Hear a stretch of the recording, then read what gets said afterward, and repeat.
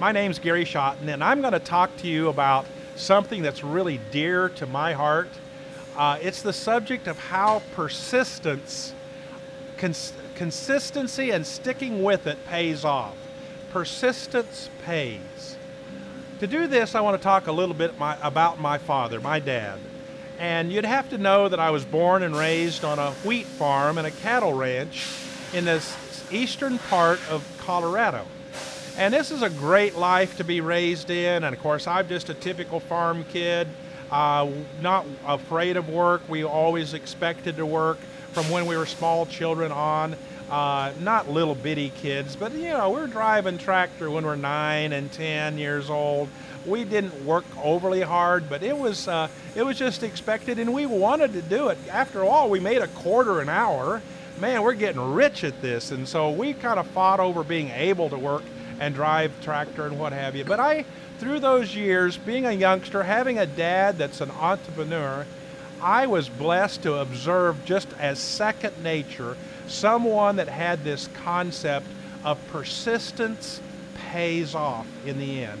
My dad had a great opportunity to quit on many occasions. First of all, my dad had an overall goal of being a millionaire. Now, he didn't talk about it all the time. In fact, I didn't hear about it till later. And then when you think about him being raised in the early 40s, and I was born in 51, you know, being a millionaire was like today being a 10, 20 million, or maybe even 100 million in comparison of buying power. So this was a big goal.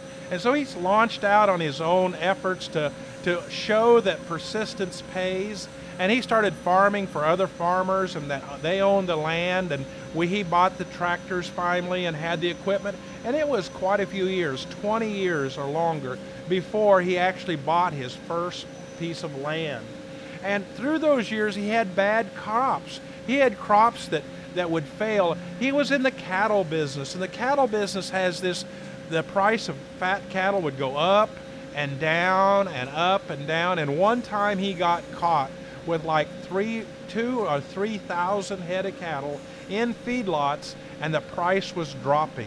In an 18-month period, I'm telling you, this is the one of 3 times I ever did see a small tear come out of my dad's eye, because he lost $600,000. $600,000 in about an 18-month period. And he didn't know, I didn't know the pressure that he was on, but he stuck with it. He had persistence. He saw it through. He had the attitude, hey, if I quit now, the only thing that's going to happen is I'm going to lose everything. And he continued buying cattle because he knew that the cattle market was going to turn around, and he gained most of it back in the next 18 to 24 months. He was a man of persistence. Now that probably gave me some bit of my character. I'm not overly bragging. I'm not telling you how special I am. I'm just telling you that I learned that persistence paid. I went to college. I wanted to drop out of college.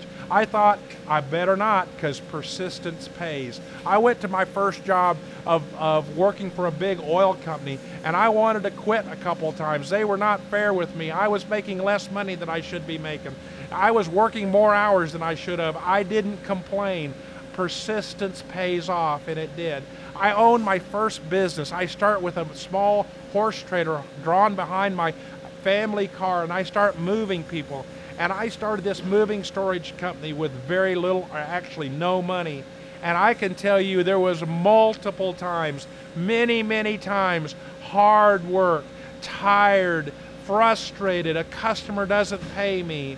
We get taken advantage of on in this situation, or we actually make a legitimate mistake and we have to repair it, and I have to take a loss on several jobs. It was tough. We had workers that stole from us. We had people that tried to start a new business using my equipment and compete against me in my own business. It was not absolutely a bed of roses every day. I had my second in command person embezzle from me and take my money and move to another state. I'm not crying the blues. I'm telling you, persistence pays. I didn't give up.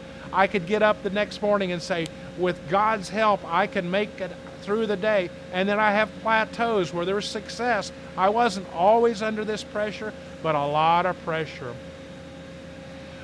We cannot give up when it becomes a little difficult.